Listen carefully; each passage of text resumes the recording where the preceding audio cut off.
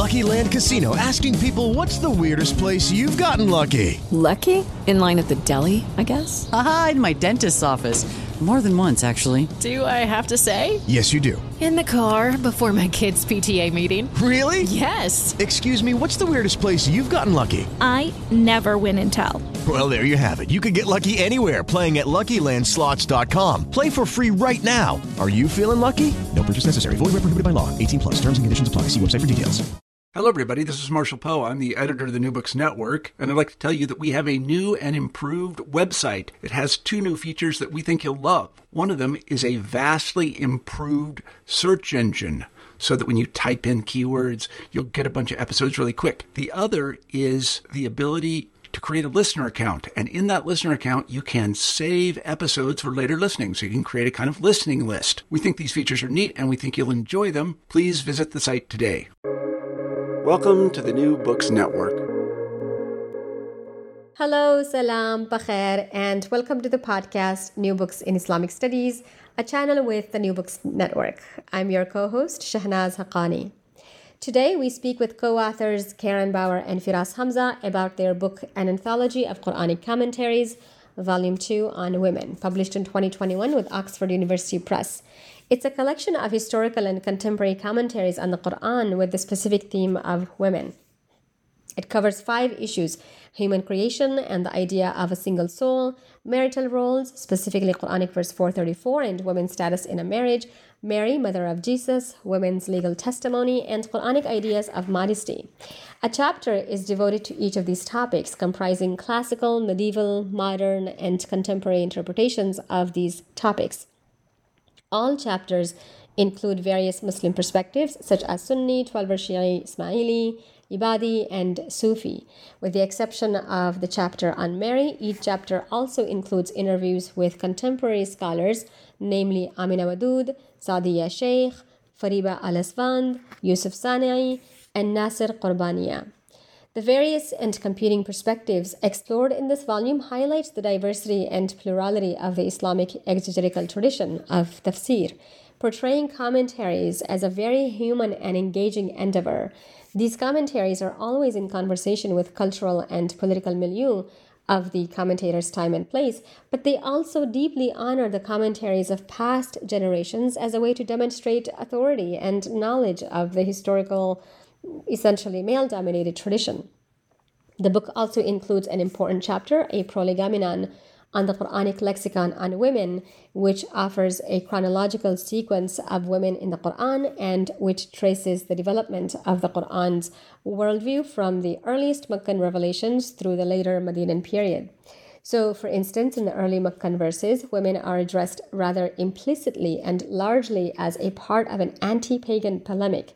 But by the later Medinan verses, women have emerged as active, pious, and social subjects. Both the book as a whole and each chapter individually can be assigned in various college, graduate, and undergraduate courses, such as in religious studies, women's and gender studies, religion and women courses, courses on tafsir, courses on scripture, and the book would be of much relevance and interest to those looking to better understand the evolution and development of conceptions of women's rights and roles in the Islamic tradition specifically, but in religious traditions more generally.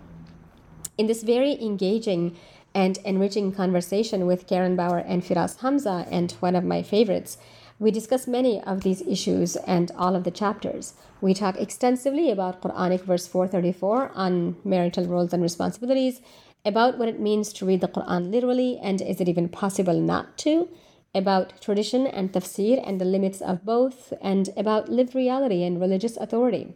The interview was originally done in video format, so listeners who prefer the video conversation are welcome to watch it on my YouTube channel, which is called What the Patriarchy. Thank you for tuning in. Hi, Karen and Firas. Thank you guys so much for joining me today to talk about this amazing book, An Anthology of Quranic Commentaries. It's volume 2 on women. I'm so happy, as I was just telling you guys, that I got to read this book. I have notes all over it. I have WTFs written on the margins and like almost LOLs everywhere. It's it's a fun read. It's also just really frustrating at times, and obviously very, very necessary. So thank you both for coming and talking to me about it today. Oh, thank you so much, Shahnaz, for inviting us to this podcast. We're really honored to speak to you about our book. Absolutely. So we'll begin with intros. We like to ask our authors to tell us about who they are and what their intellectual journey has been like, and then we'll get to the content of the book. Thank you, Shahnaz. My name is Firas Hamza. I did my doctoral studies in early Islamic history, really early, on sectarian theology and notions of temporary hellfire and temporary punishment, kind of purgatory in Islamic theology, and how the different early communities understood that. That was at Oxford. I then became affiliated with the Institute for Ismaili Studies in London. I was there for many years as a research associate, and that's actually how I met Karen. But I met her just as I was leaving. I now live in Dubai. I've lived in Dubai since 2008, and I do something very different here.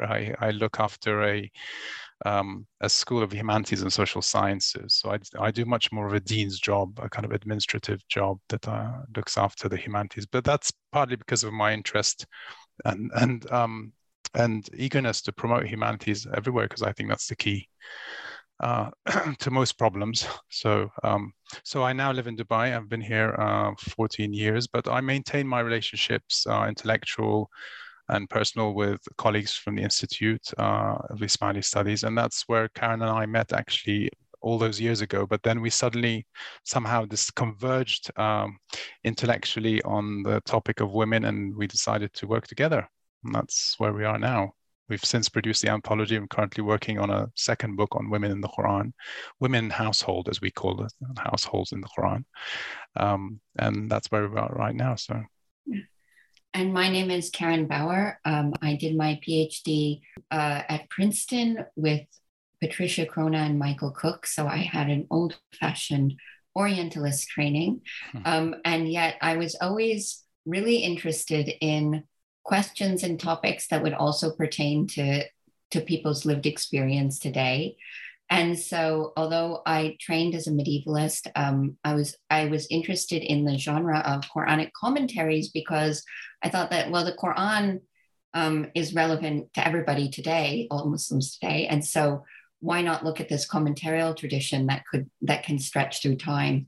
And so, as I looked closer at that commentarial tradition, I actually realized how specialized it was, and I became very disillusioned with the commentarial tradition, to be totally honest. I wrote a monograph about it, gender hierarchy in the Quran, medieval interpretations, modern responses, and that's about some of this material and how and why it changes through time.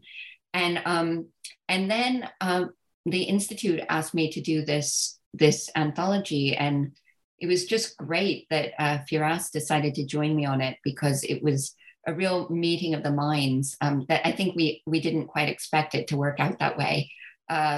With his longstanding interest in translation and Quranic commentaries, and my longstanding interest in women and gender, and it just all came together in a great way.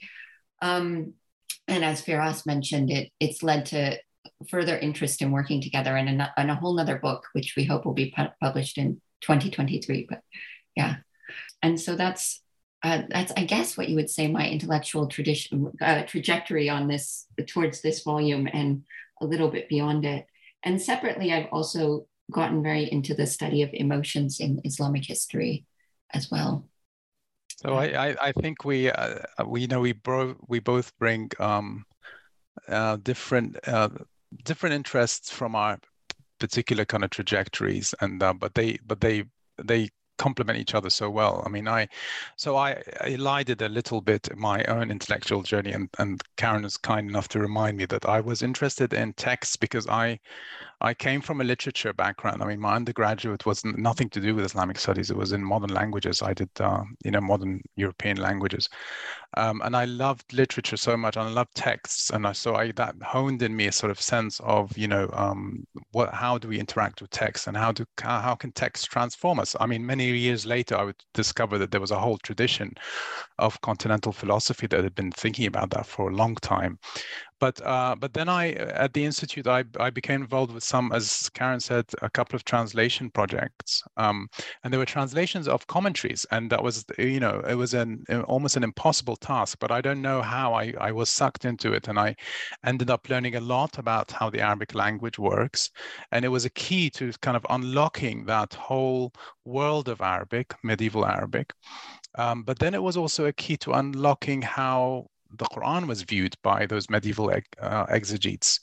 So it was kind of training before I knew it for what would be really useful later on, which is, when we dive straight into the Quran and we try to disentangle the Quran from the commentarial tradition, from the commentary, the tradition of commenting on the Quran we try to separate the two, because in the kind of intellectual imaginary and the kind of tradition of Islam, both are so intertwined that people think, well, they just naturally go together. But actually, the more that you study tafsir, and then separately, the more that you read the Quran, and I mean read it in the sense that Karen was saying about really trusting that a text has something to say and just listening to it, you see that there is actually quite a divide. It's a superstructure that lies above that. So my interest in text and her interest in emotions and the study of gender, I think, all came together nicely for this project. Yeah. I had a background in literature too, as a matter of fact. But anyway, and art. Yeah. All those things help, of course. All those things help, indeed. Yeah. So coming to this book, I think that all came together very nicely. And this book was a part of the reason that I think we noticed that there is really an actual divergence between Quran and interpretation. How did you guys decide who to include in here? What that process of compiling all of this research and this data was like? So this of course is volume 2 of the series called the Anthology of Quranic Commentaries. So we had a precursor. So volume 1 actually gave a lot of the kind of structure and the organizational method that we use in 2, at least in principle. Volume 1 I also worked on, and actually credit must be given to our colleague Sajjad Rizvi, who was my co-editor on that volume, for having conceptualized the whole kind of project. But actually, to a large extent, what we tried to do so volume 2 was a kind of copy of volume 1 in terms of how we organized at least the medieval material, the primary material, the Quran and the tafsir. But what we tried to do in volume 2 was just change a little bit the list of commentators to kind of use commentators who we didn't use. I mean, there's some that you cannot avoid. Like the earliest commentary is always going to be something like that of Muqatil bin Sulaiman. Tabari will always give you the start of the classical period, so it's a kind of innovative tafsir. Certain tafsirs you just can't avoid having because they really give you kind of waymarks and milestones in the history of tafsir, so you can actually benchmark off them what's going on. But in the in-betweens, I mean, we had some choice, I think. We tried to, of course, cover all of the schools of thought within Islam, the denominations, if we can call them that. So from the Sunni and the Shia, and the subdivisions, of course, therein, so the Ismailis and the Ithna Asharis and so on. You also try to give a sense of theological, so kalam-based diversity, because it's not, that also weaves in at some point to both Sunni and Shia commentaries. And I think the greatest I think the biggest innovation from volume 1 was the modern material, because that was based a lot on Karen's contacts and her interviews, actually, some of them done many years before. Yeah, we had 2 innovations, though. Don't forget that we also had the innovation of including a chapter on the Quran itself. And so I think that those innovations were both necessary. In the first place, because the tafsir tradition is a very scholastic tradition all through the centuries when it occurs. This commentarial tradition. The authors are always looking to show certain things. They're always looking to prove their credentials in certain ways. They're always looking to explain things with certain methods. And although those change pretty radically in the modern period, and you do get monovalent interpretations, it means you get one interpretation at a time, whereas in the medieval period, you often got many conflicting interpretations side by side. In the modern works, you usually get one, but still through the whole genre, with all of its diversity, you find not much diversity about certain things. And when you look at something like women, you will really notice the lack of diversity as well as the diversity, right? And so in order to rectify that, really bringing in these interviews where it becomes more like a living tradition, more like you can talk about how people are living it, or what they're really feeling and thinking about it, or the methods that they're taking. I was really interested to see how today's scholars would navigate the medieval tradition, and also how they deal with things that are difficult today, right? How they deal with the sorts of verses that are difficult to deal with from today's perspective, and might even have been difficult in the medieval period. And then the chapter on the Quran that we also added, that was nothing like that was in volume 1. It was equally necessary. And even our introduction to the book, it included more sections and was lengthier than the one from volume 1. And all of that is just to situate why, how the tafsir tradition becomes its own thing. It's separate from the Quran, and it's also kind of separate in some sense. It's intertwined with, but also separate in a sense from how people are living their lives today. It depends on the interpreter, how much they want to incorporate those kind of medieval views into how they're living today. And the Quran chapter is what became then a book that we've now written together. And that's just a really brief excursus on how terminology relating to women develops through time in the Quran, as we explored this way that the believing women gain prominence through time in the Quran, so that in the earliest revealed surahs, they're almost not there. And then by the latest surahs, they're really clearly a part of the believing community, a key part of the believing community. I'm always interested in how in scholars' experiences, in researchers' experiences working with or interviewing, living people. What was that process like? Finding these people and then having these conversations with them that clearly you disagree with. I think in one of my favorite scenes, you have Karen's research assistant, and so she says Karen disagrees with this. It's like an interview, I think, on a woman's testimony with Fariba Al-Asfand in Iran. So Fariba says, what part does she disagree with? And then your assistant says, I can just tell from her face she disagrees. Yeah, I think that the interviews in Iran, I had this contact with Mofid University, who supported my trip. They sponsored my trip.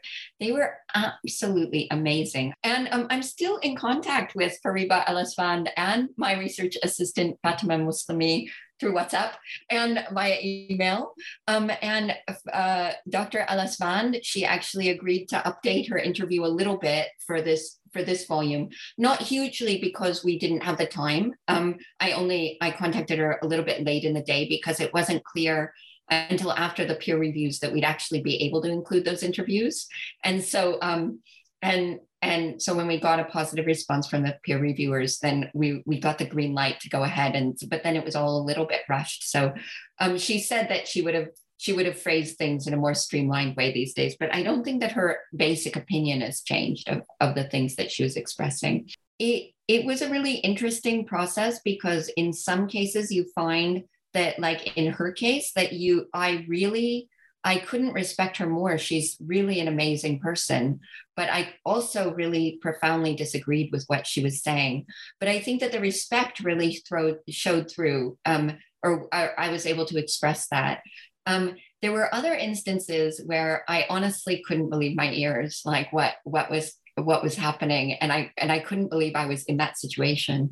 And it is really hard in those cases to know exactly how to respond. I think I just tried to stick to the textual tradition. But at the same time, I do think that my astonishment sometimes does show through in the interviews, and my kind of outrage. The outrage shows. And then our experience together, then we decided as well to interview some modern feminists who work in English, right? Which I hadn't included in my monograph because I was exploring the textual tradition as it was handed down in specific contexts, right? And I couldn't do all the contexts, and I felt like for the monograph, it wasn't appropriate to include these English language sources. But for this book, for our anthology, we decided to interview Saadia Sheikh and Amina Wadud. And that was, again, really interesting because I think that, I don't know if Firas wants to talk about that experience. I mean, I think that we found points of commonality and points where we all converged. And then I think that there were equally points where sometimes Firas and I would have taken a different stance, but it wasn't appropriate in this book to kind of outline that stance, if you know what I mean. It was our chance to interview them. What do you think, Firas?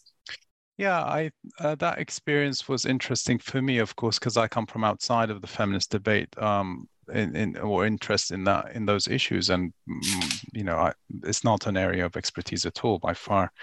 But what I now find very interesting is that I'm not sure that we have seen the full effect, or what does it look like for women to read the Quran and find it emancipatory through all of its, through the entire text, the entire message, and not have to engage in, and I'll qualify this because I don't want to be misread, but not to have to engage in one or two methods, which is to disregard the tafsir tradition entirely, or to disregard the Quranic verses, those that might be thought of as problematic.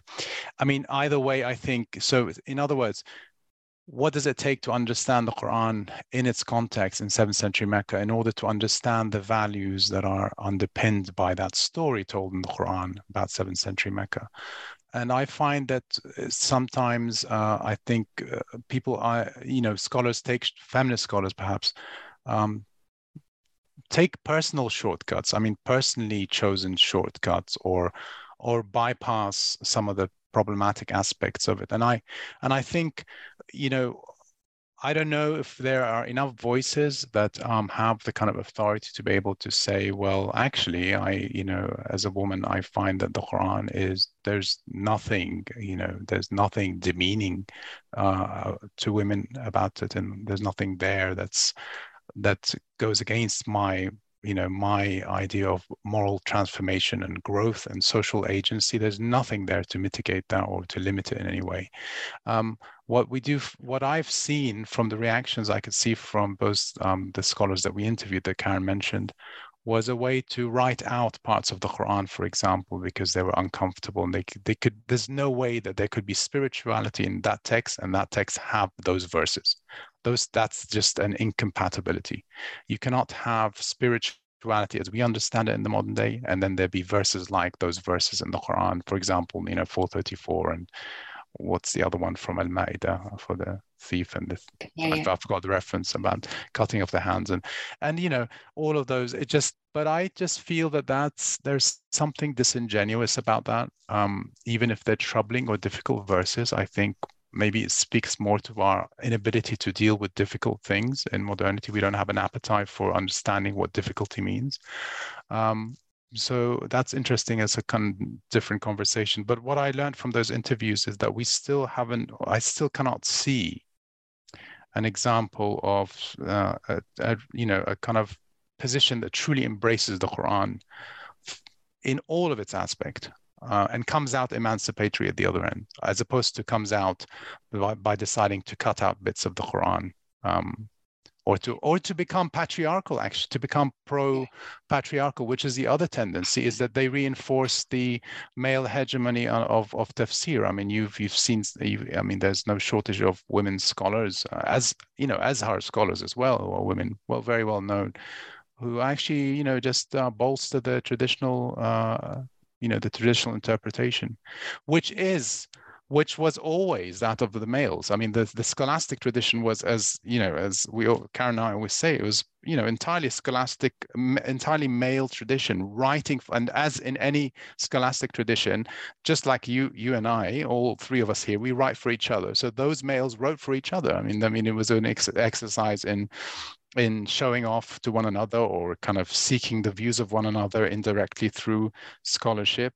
But for that very reason, there was no presence of women's issue, nobody could conceive of why they would have to kind of give the time of day to a woman's issue that is the only thing now. Actually, now it's the other way around. So yeah. It was really an interesting journey for me, because at first I really thought that the tafsir tradition represented what the Quran said. Like, I didn't really think when I first, years and years ago, when I started this project, like in its first iterations when I was a graduate student, I think I really thought that the tafsir tradition kind of represented the range of views. And then I saw the tafsir tradition as representing a range of views. And then I saw the tafsir tradition as representing basically a view with certain slight deviations and slight nuances from it. And I began to see that there might be really other ways of looking at things. And what I think about was really fascinating, about the interviews of people maybe who I think are intellectually more on our page in terms of being emancipatory themselves, is exactly what Firas said, is that it seems that for many people, an emancipatory reading is a reading in which certain parts of the Quran have to be written out or become meaningless, right? Or have to, and that's true as well of like say Fasl ar-Rahman, the idea that there are bits that are laws that are just stuck in one time, and then there are bits that are timeless. But and I think that's a dynamic that's really, really interesting, in that for people who look at it as a historical text, as we do, and seek to put it in its historical context. But and as the exegetes did, in fact, as well, they were of course looking to put it in its historical context. But then everybody's also seeking to see, wants to see, well, what does that actually mean? What is the greater import there of that? And I think that, as Firas said, it was interesting, because in the interviews, I think that also was done at a time when we were starting to take our own readings, and so it was an interesting process for us. It was a great honor as well to interview such great scholars, and to also find the points of similarity. Like I recall that there's that idea of barbed wire moments in the Quran that we were talking about with Sadia, where there are these moments that might test you, that are there just specifically in order to test you, to see if you're going to do the thing that you could do, but that would be worse for you, or if you're just going to take a higher ground there, And that was a really interesting conversation for me to be a part of, because both Firas and Sadia had thought about that as Muslims, and it was really it was a really nice conversation to hear happening, actually. Yeah. What might it mean if we didn't discount all those verses, but if we saw them in a way that saw them as a test or a part of a test? Yeah.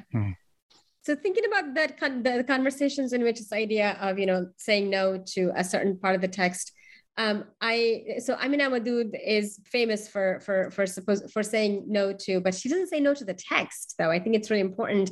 She's very careful, I think, when she says, I'm saying no to a literal reading of the text, or I'm saying no to a violent interpretation of the text. And I think that I find that really important, in that, I know the text is there. This is still from God. So something is happening here. But as far as there are multiple possibilities of this text, I'm going to say no to the violent ones. 434 is one of the most difficult verses for me also. And I also found that discussion interesting, where Sadia Sheikh also says, this is a test. God is testing us, and there's a violent way of reading it, and there's a non-violent way of reading it. And what are our ethics, and what results are we going to come up with? And well, one of the things that's ironic is that I think history here is always misused, I think. So one of the ways to be historical is, of course, to say that the Quran, is all 7th century. And so you just put it back there in the 7th century and you forget about it. I mean, that's in a sense, that's what most academics do in Islamic studies who are, come from a kind of Orientalist pedigree, I suppose. In a sense, they're just saying it's all 7th century, and you can understand it either by reducing it to 7th century Arabia or Judeo-Christian late antique precursors. The other way to do it is to do history and say, well, let's be true to that history and let's relive it. And that's the other extreme, which is to actually enact the text as it is. And so that does violence to history as well. So in a sense, one is a redundant approach and one does violence to the approach. And I mean, I always think that isn't it ironic that the Quran says that, has that, that violent moment in that verse, but it's a 7th century text where we have violence all around us from just a few decades ago towards women. I mean, in Western countries, the ones that today, without any kind of legal penalization. I mean, actual laws that say you cannot beat up your wife, you can, rape is this, and so only till very recently. So I think when you forget about all of that, you forget that actually you have a 7th century problem, not a 21st century necessarily. But my problem with that is that if you don't read the text literally, you won't understand the historical context. And if you don't understand the historical context, you won't be able to universalize the spiritual message. So you have to read the text literally in order to understand it literally, because literally that's what was going on in the 7th century. So history requires a literal reading, and there's nothing wrong with a literal reading. I mean, who doesn't read literally? I mean, are you telling me that some people skip lines in a novel or a page, or insert a metaphor when they meet a, when they meet a... For us, as a matter of fact, I actually skip huge chunks of novels. When, like the girl with the dragon tattoo, that rape scene, I skipped that whole bit. Anyway, never mind. Yeah. Well, you know what I mean. I mean that when we read literally, because that's, I mean, I'm going back to your point about, I mean, Abu Dude's choosing not to read it literally, because that would suggest that those words in the verse number 34 are not to be read as they stand on the text.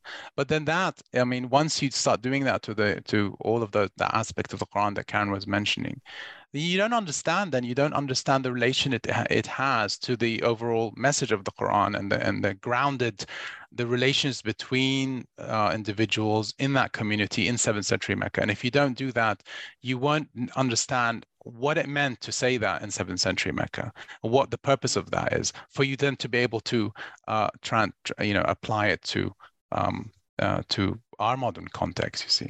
Right. Apply it not literally, Firas means. But apply what do you mean? No, I said I didn't make a mistake. I said that the universalizing aspect of the spiritual experiencing, and the spiritual. By the way, when I say spiritual, we don't want to be understood as something wishy-washy and everybody does their own thing.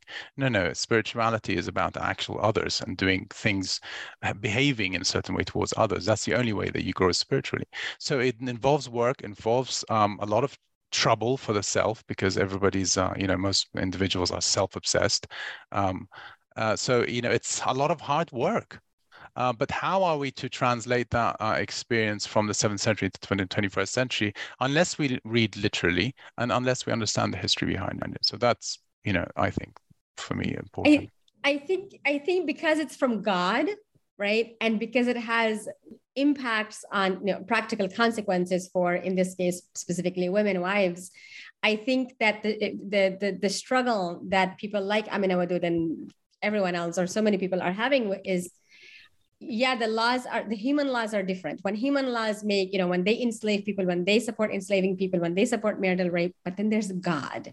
And this is a text that is, yes, it's from the 7th century, but it's, it is for all times. I mean, in Pakistan, just a few years ago, I think it was 2015, 2016, the province of Punjab in Pakistan decided to illegalize domestic violence, specifically violence against wives and women. And the protests, there were women and men in the streets saying absolutely no, because God has allowed men to hit their wives, and the law cannot take that right away from us. I think because it has such practical consequences, this discussion for so many folks is it poses a lot of serious struggles. Well, I think that that's it, it's really interesting because that's where the tafsir tradition has really taken over. The point is that in the text, it's really obvious once you read the whole of Surah An-Nisa that this is all about limiting men's rights and that men might have had an unlimited right at one time. But in that verse, for instance, men who are maybe used to like really transgressing are told, no, you cannot do that. Like there have to be these steps. You cannot do it if she's pulling her end of the bargain or whatever. And, taken into the 21st century or even taken beyond that particular milieu, it's very obvious that the limiting factor was in play, just like say in the issues of slavery or whatever. The limiting factor was in play, and therefore the kind of moral high ground is not to do that, right? It's just really, really clear, right? That's even the case in the 7th century. The moral high ground was not to do it, right? Because all of those verses that are around that also have to do with kind of men not transgressing the rights of the vulnerable people, right, that are in their care because they are in these households and they're patriarchs in the households, and there are lots of people that they're having to look after, and they're liable to transgress those rights, right, and so or they're liable to transgress the rights of those people, and so but here's where you see that the tafsir tradition could easily have taken that view. It could so easily, any one of those guys in the early period could have just said, well, looking at the prophet's example of he never hit his wives, looking at the way that the verse is, and they all admit that it's a 3-step solution and that you're not allowed to transgress. But then when you look at how they translate it into fiqh, they say, but really a husband has the right to beat his wife and not be punished unless he kills her, right? This is obviously not what's going on in the Quran at all, right? But it's that kind of, whereas the Quranic sense is very much a limiting sense, right, of that.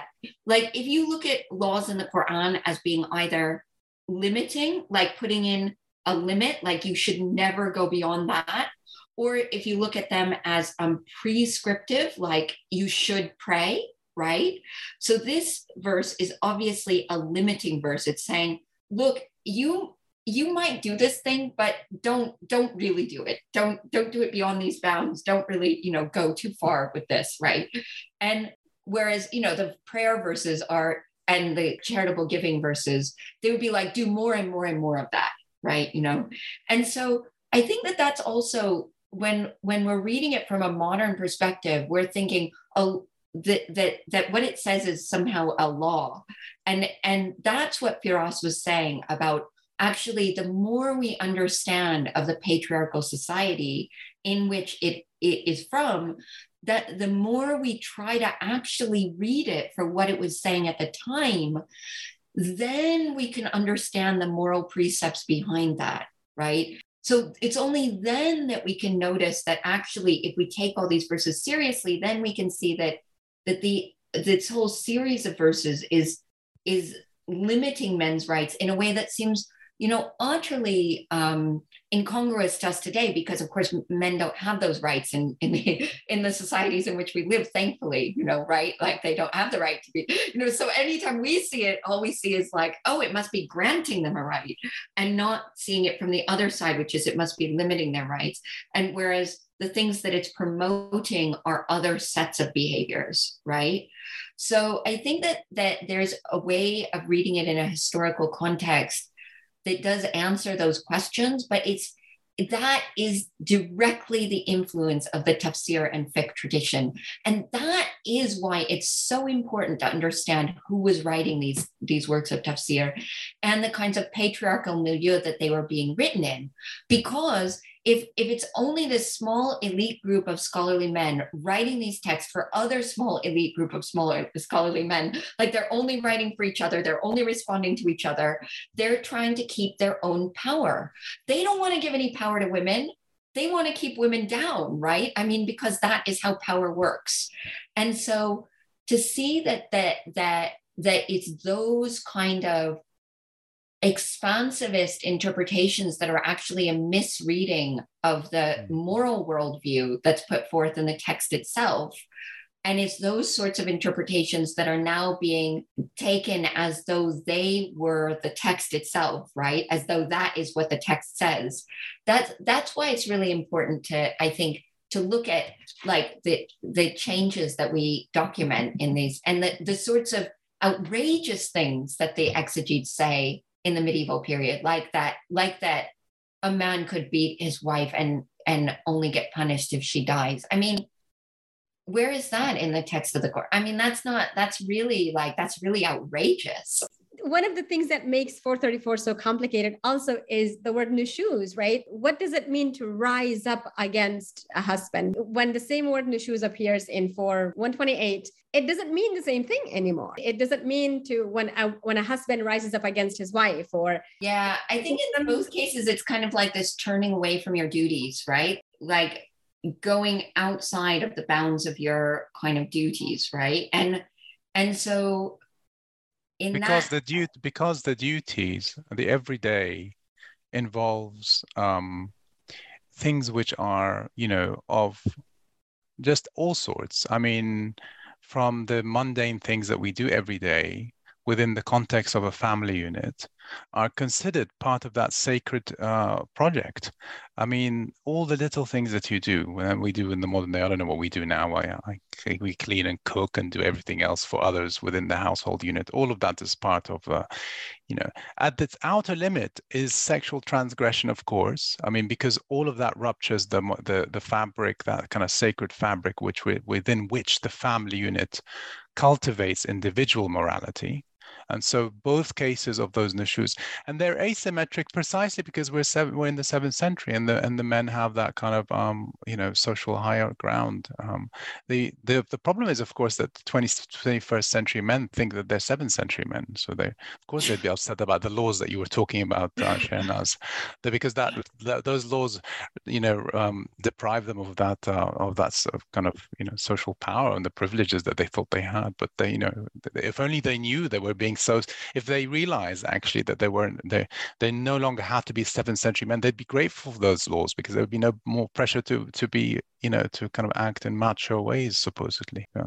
I don't know about you, but I'm very busy and I don't have a lot of time to cook. That's why I subscribe to Factor. Eating better is easy with Factor's delicious, ready-to-eat meals. Every fresh, never frozen meal is chef-crafted, dietitian approved, and ready to go in just 2 minutes. You'll have over 35 different options to choose from every week, including Calorie Smart, Protein Plus, and Keto. These are 2-minute meals. Factor meals are ready to eat and heat, so there's no prepping, cooking, or cleanup needed.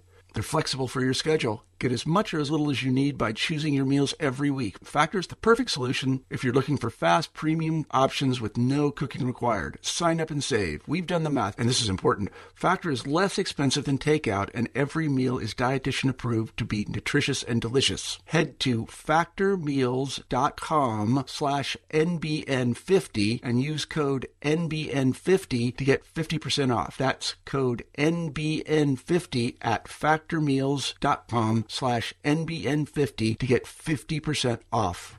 And speaking of the changes that you document in here, and again, one of the most powerful things here, right? Like here's very clear evidence that meanings of the Quran are changing. And we see, is it Rashid Rida? I think he's the first one to say, no, the Quran would not allow violence against women. Even my own teacher misunderstood this, or exactly. And what's so interesting is that then he cites hadiths. He cites hadiths that say, but would you hit somebody? What is it? What is the exact one? Would you hit your slave and then make love in the morning and then make love to her in the evening, or something? Would you and so that obviously we're always around. Yeah. The thing is that when I looked up the hadiths, what I was really surprised by is that actually they're also in the Sahih collections. It's not like those hadiths were not around at the time when the exegetes were writing their works of tafsir. Those hadiths were still around. And that's what's so fascinating to me, is that actually every time the exegetes are writing and the interpreters are writing that a man has this right over his wife, they are making a choice between those authentic hadiths and their own decision that actually those hadiths don't matter, like, and or this asbab al-nuzul that's not in any, the asbab al-nuzul is not in one of the authenticated collections or anything. I mean, and that's what's so fascinating to me is that they're constantly making a choice to enable men this huge leeway, and that has to do with their own position, trying to keep their own position of power. I mean, I think there's no greater indication of that. The lure of the enticing aspect of power is that the potential for violence is there. You just hold that potential. And so the potential that you could be violent towards somebody else without even having to do anything. I think that's what's so probably, seductive for those who, you're referring to earlier, Shahnaz. And then you have Mahrizi, who says that the verse has been abrogated. Yeah, I was so shocked. I was like, really? It's like, just like slavery has been abrogated. So I know we're talking a lot about 434 in the chapter on marital roles, but you also talk about a whole bunch of other important issues. We've got the creation, the veil, we've got Mary, women's testimony. And so let's talk about some of those other ones. For the human creation one, it is fascinating to me that even though not all of these scholars think that Adam is created first, they still have an incredibly misogynistic view of women. And to me, what is really, really striking also is that the meanings of the word of the phrase "from a single soul." I mean, there are folks like, I think Shirazi says, "From a single soul" refers to the Prophet Muhammad. Yeah, I think that the human creation verses, those were the most interesting in some sense, of where you can really, really see that sense in which people's time, place, and personal assumptions or societal assumptions will affect what they're going to say about the Quran. And it's exactly things like you were saying, that you've got both Kashanis, Mohsen Al-Faid and Kashani himself, who said both of them in different ways were reading all kinds of things into that, like Eve being created from the left side, and the left side being the side of generation and corruption, and the worldly side, and then Adam's the spiritual side, and that's why women are drawn to men and the earthly things, and men are drawn to spiritual things, and I mean all kinds of stuff, right? And then you had the Ismaili, Fatimid Ismaili interpreter Al-Mu'ayyid Fiddin Shirazi, where it was an entirely spiritual interpretation, and all references to men and women in the Quran are really references to the spiritual teacher and the spiritual follower, right? And so men are qawwamun over women, men are in charge, or men are maintainers of women, would mean actually that the teacher is in that relationship to the student. But of course, he was Fatimid, he was an antinomian. So he said, of course, you have to obey this in the worldly realm too. Like, wives still have to, obey their husbands, is what he says. But really, there's a more salient spiritual sense. And that was really fascinating to me, because also that one doesn't come from within the tafsir tradition. And it made me think, and also we made some references to Ibn Arabi, and again, from outside of the tafsir tradition. And it shows you that also the way that the Quran is being interpreted, even by male interpreters, outside of that narrow textual genre, is actually already opening up some more possibilities that aren't even represented within that genre.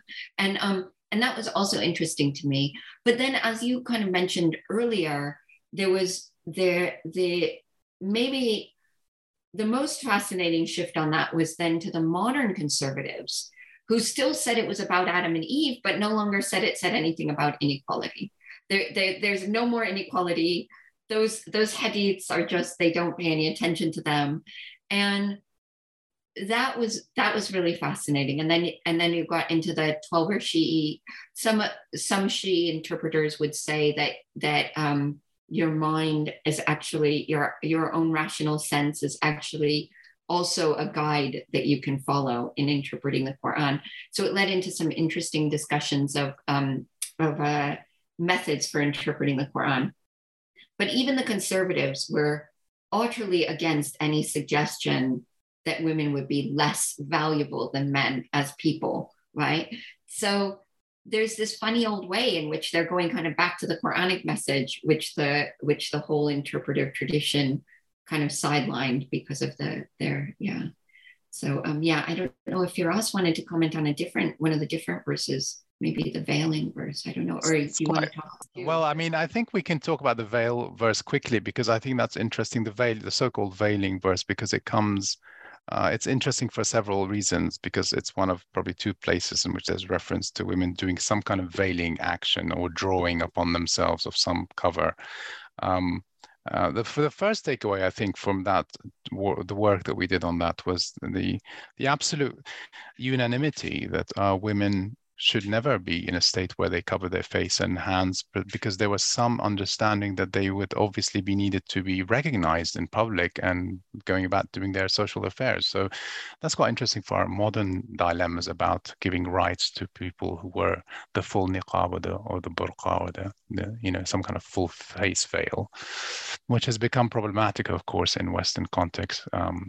But even in our own, cultural context, one wonders what the purpose of that is. But so there must be some deep-seated cultural notions underneath that. But certainly, probably one of the few moments where you can applaud the medieval commentators for actually saying something meaningful, or something supporting some kind of women's rights, because they never do. Is when they say, well, the woman's face and hands should always be showing, because we need to know who's talking, who's doing what. Muzawala, they talk about doing everyday stuff, to be free to do everyday stuff and move around, and presumably in and out of the house as well. So that was the first nice little surprise from the medieval commentaries. The other one actually is, I think just the extent to which it's not really, one doesn't emerge clear with what really should be. I mean, there's the idea of modesty. That's where you emerge from. The idea of modesty is what you come out of from, certainly from the Quranic verses. The Mufassirun are interested in what kind of veil, and they give you different lists of things and where they should be, and whether a woman should be covering up her forearms, and there's a discussion of what constitutes the zina, which is the key word in that verse, zina, which is adornment, or what is the most beautiful thing about a person, or something that's attractive about that person. And they have a kind of they try to be clever about figuring out whether the zina is the actual parts of the woman, or the places where she kind of draws attention to herself, and so on. You never really come out with much, but I think our reading for our later work has been important, because we do come away with a sense of this is talking about an ethic of modesty, as we call it in our current work. So and that's we can discuss that more. I think that it was really interesting in the context of modesty, the interview with Sadia Sheikh, where she said. Where she actually came out and said that, well, in my context in South Africa, you're drawing more attention to yourself by covering yourself entirely than you are just by walking around in the normal way that everybody walks around without any, without even wearing a headscarf or whatever. She said that's the thing that's where you're drawing people's eyes to you, and where you're drawing people's attention to you. And it was a really interesting point in the context of, what does it mean to, what is that ethic of modesty that's being, what does that even mean? Yeah. One thing that I get out of that discussion also, I thought was very important, is that there is, that modesty is defined by context. And Yeah, except that, as I always say, sorry, I can't, it's a very facetious moment. What do you do how can you be modest in a nudist colony? You see that once you solve that one, you can then solve the other problems.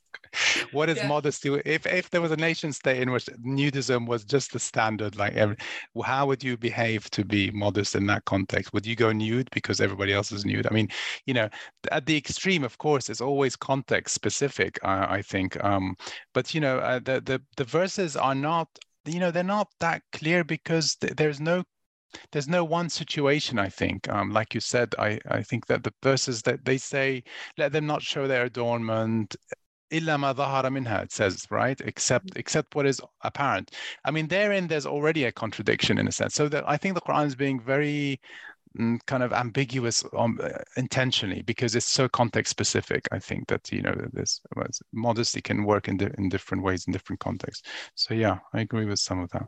But when you've resolved the nudist colony, let me know. Well, no. To me, it could be a discussion of, okay, why do we want to be modest? Why is modesty so important? Well, that's important, actually. Yeah. Right. And so once we establish that, then I think we can say, okay, well, in this nudist colony, maybe you see, you're following that's a bad example to follow. What an example.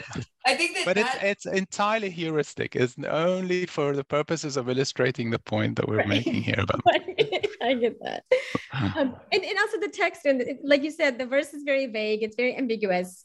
And one of the veiling verses ends so that they're identified or recognized and not harmed, right? And that's 3359. There's also there's the idea of the effeminate, women covering everything in front of, or being modest or whatever in front of their husbands, except in front of their husbands, fathers and sons and so on. And then men who do not have sexual desires or desires for women, which some tafsir traditions will, say this refers to older men, or blind men, or gay men, right? But they just didn't think of the possibility that, okay, some men might not be attracted to women. Again, like for me, one of the more fascinating things always is, how do they know what they know? I want to know where they're getting their claims from, their arguments from. And the Quranic text doesn't distinguish between enslaved women and free women. But a lot of the tafsirs here will reference a hadith in which Umar beats an enslaved woman because she covered herself when she wasn't supposed to, and covering is only for free women.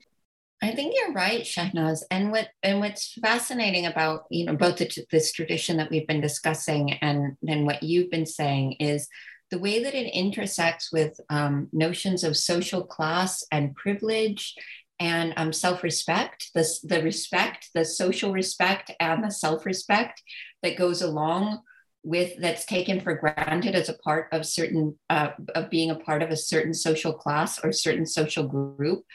And so this is never the extent to which this is explored in the tafsir tradition is just that hadith, I think, if I'm not wrong, where a slave woman wouldn't be allowed to cover because that would be putting herself above her station, right? And that's very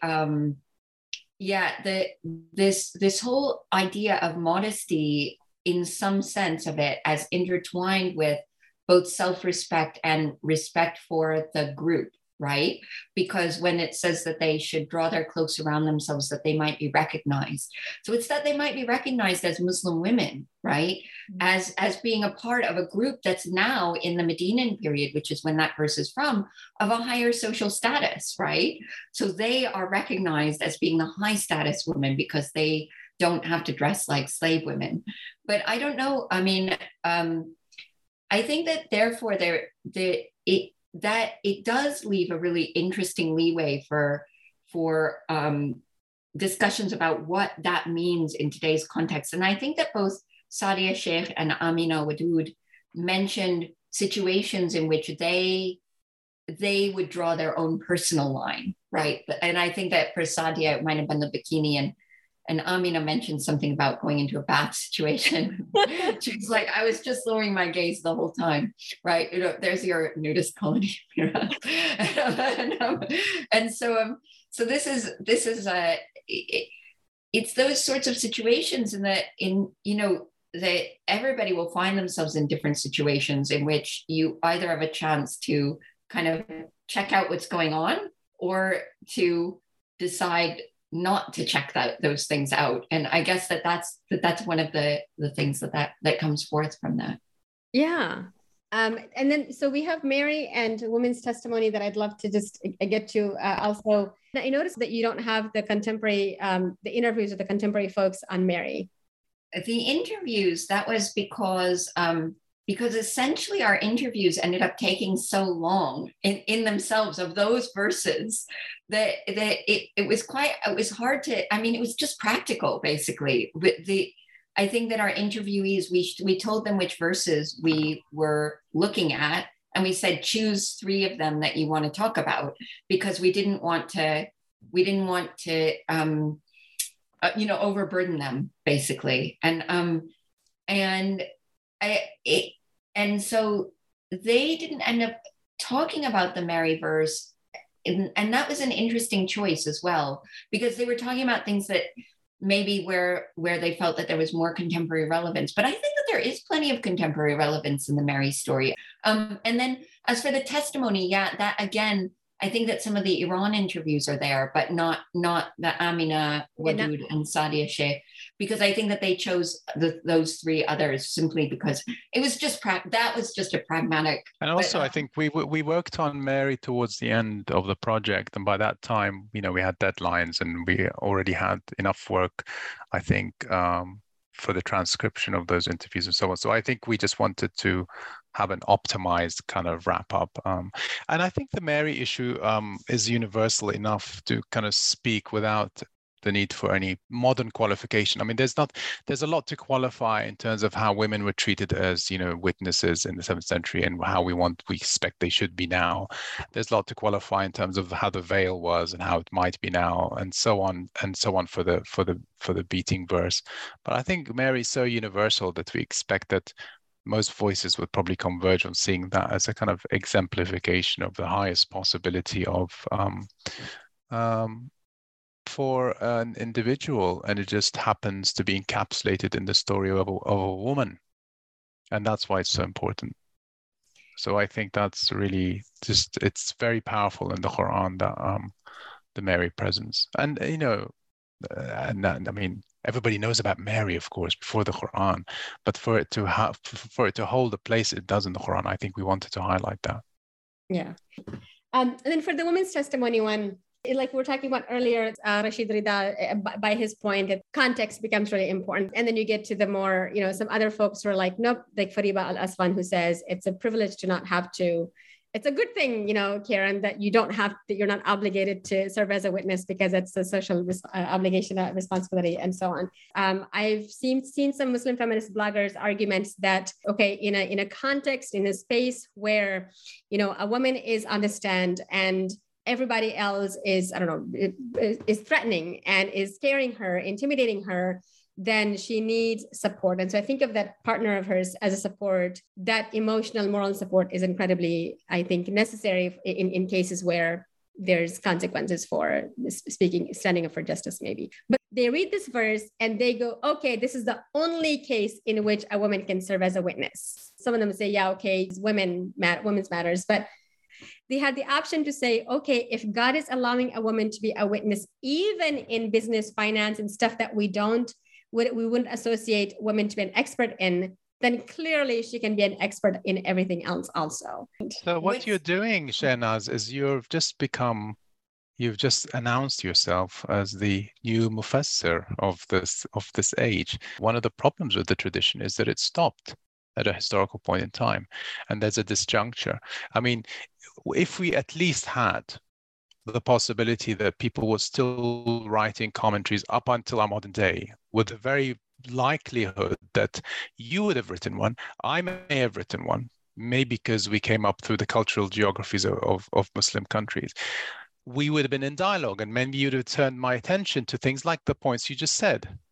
You'd have said to me, well, what about this and this? And I would think, oh, actually, that makes sense. Yeah, why not?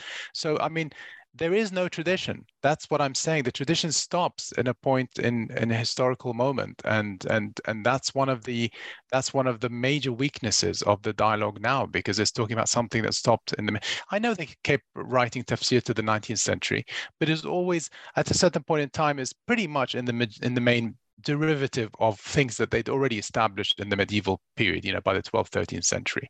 So that's one of the difficulties, is that we don't have a living tradition of writing commentary on the Quran that would allow us to even transcend it. So we can't transcend it because we're not on, we don't have anything underneath us to kind of say, okay, we've had enough of the tafsir tradition, we've done it, we know its limits, we've got to go beyond, we go something. We don't even have that yet. So I think that's the challenge. And so that's why the things that you are saying that are meaningful and possibilities that one could engage with, it's very hard to find where the platform is for that, because the scholastic tradition was limited to that historical moment. Yeah, what was so fascinating to me, I wrote this article on women as judges and witnesses. And what was so fascinating to me as well was how the legal schools were coming up with their interpretations in response to each other, not really even in response to what was going on in society. I mean, they would say, like, the Hanafis allow women's testimony in all matters, and judging. They allow women to be judges or to testify in all matters other than hudud or qisas. So in all matters other than anything that would affect, that would incur a bodily punishment. And the Shafi'is are much, much more restrictive. And what was fascinating to me about that is that they were constructing their arguments in response to each other. They weren't really, it wasn't that they weren't intellectually genuine. It's that their debate was with each other. It wasn't about actually what women's capabilities are, or what it was that one of their founding fathers would have taken a position and now they're defending it,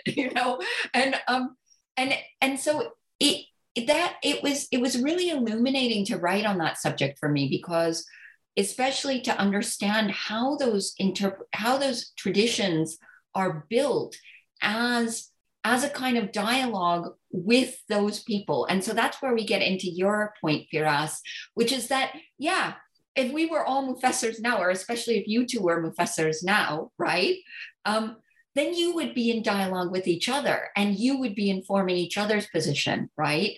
But those were not the voices that we had in that medieval tradition. And they're not even in the rare instances where somebody is writing a tafsir today. It's usually not people who are in any way reformist. It's usually people who are seeking to show their credentials as conservatives, right? They just want to show how familiar, they want to show off how familiar they are, show off how familiar they are with the tradition and how much they know the Quran and how they know this and how they know that and how they can reconcile it and so what we don't have, what Firas is pointing out, I think that we don't have is that in this form, we don't have that modern living kind of dialogue with actually variant voices, with voices who are bringing in different opinions. And this is where lived reality becomes so important. Just talk to the women around, or think about the impact. Could it affect them in any way? Well, especially in the modern period, and that's what Sadia Sheikh points out in her Tafsir of Praxis article. But the point is that also people mediate their lived realities by what they think is right or wrong. I mean, a lot of people look to authorities for their interpretation. And then, as you know, the big question is, who counts as an authority? Is it going to be you, or is it going to be somebody educated at Al-Azhar? And I mean, for me, it's going to be you, obviously. But you know, that's not necessarily the view of a lot of the mainstream, right? Because what they want is a sense of the tradition and a sense of that they know that somebody is carrying out that tradition. Is there anything else that either of you wants to say, or both of you want to say, or anything else that you want to say about anything that we didn't talk about? Or so actually, we know we were both exposed to the same kind of. We had the same teachers. Now, I'm not saying that everybody with same teachers work together, but I'm just trying to explain part of why I think we do converge intellectually. So we were both taught by the same kinds of teachers, and actually the same teacher at some point. So we kind of had a sensibility that was trained in a particular way. But I think we've since discovered that we both want to read texts in a certain way to allow the text to speak their world, and I do think there's a lot to be said for this concept of the text becoming transformative. After all, that's why people love literature and love reading, because I think they're sucked into that world and then they're thrown back out completely different. And it's a completely different. And why should the Quran be any less of such an experience? I think that's primarily what it's about. I think we come to a text with our own formation, our history, our what you call your lived reality. We come with that. Right, and that's necessary for giving us our identity of our own personal, what makes us individual and unique in reading a text. Then there's the text itself and its different horizons, right, which is the idea, that hermeneutical concept that, of course, is important. But then what happens after is really the key. So, like, how do you re-emerge transformed by your interaction with the text? Like, how does it reconfigure you? So there's 3 stages of I think we're both interested in that. We're both interested in letting that text transform us for what it is, without, so with the anthology, we're saying, okay, thank you very much. We've learned a lot about grammar, theology, fiqh, law, jurisprudence, hadith, guys, but we're going to just leave you now. We do, every now and then we do look up a verse or two just to see if, we're on the right track linguistically, because, sometimes the language is arcane. But we've kind of thought, okay, goodbye. Thank you very much, Mufassirun. We will now just going to read the Quran. I think that also, in addition to having shared Patricia Crona as a teacher, I think that there's also, so we had a kind of shared love of history, finding out more about historical context and just trying to understand what that was. She always thought that you could find the answer. I think she was always accused of being a positivist, like you can figure it out. And I don't know that we can exactly figure it out, but I think both of us really like that idea that maybe you can get closer to figuring it out. Maybe you don't just have to say, oh, this is patriarchal.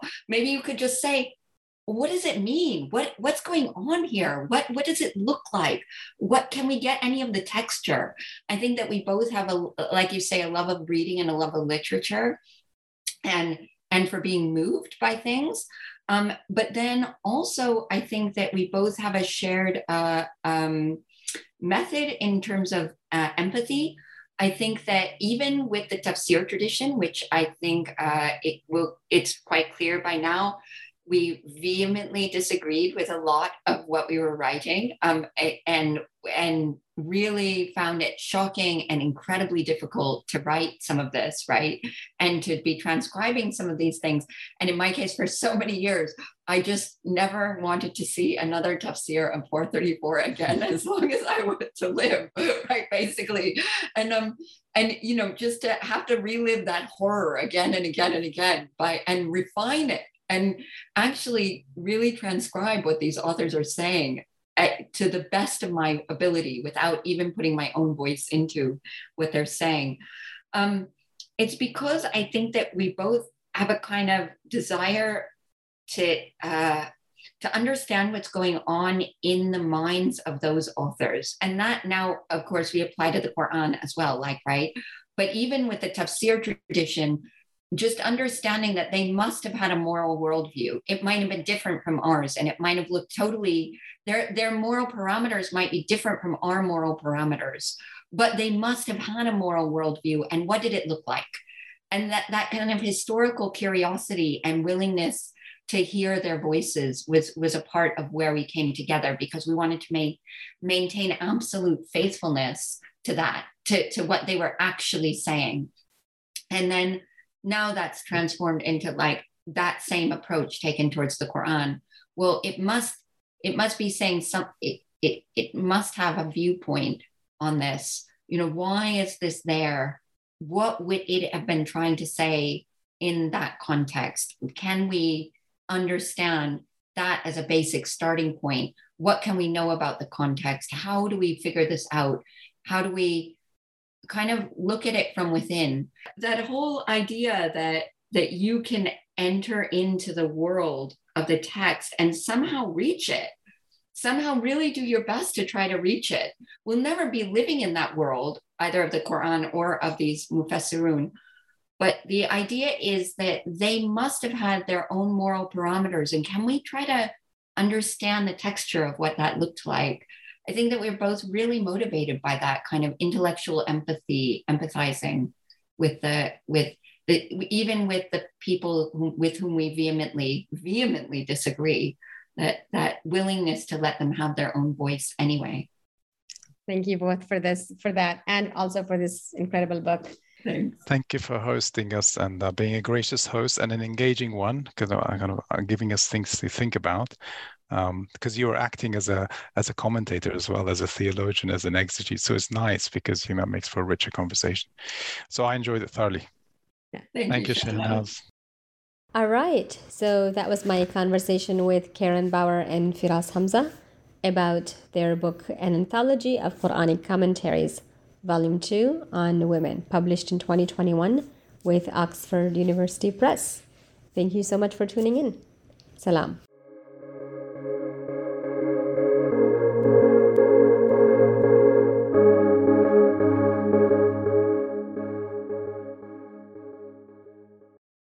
Judy was boring. Hello. Then Judy discovered ChumbaCasino.com. It's my little escape. Now Judy's the life of the party. Oh, baby, mama's bringing home the bacon. Whoa, take it easy, Judy. The Chumba life is for everybody. So go to ChumbaCasino.com and play over 100 casino-style games. Join today and play for free for your chance to redeem some serious prizes. ChumbaCasino.com. No purchase necessary. Void where prohibited by law. 18+ terms and conditions apply. See website for details.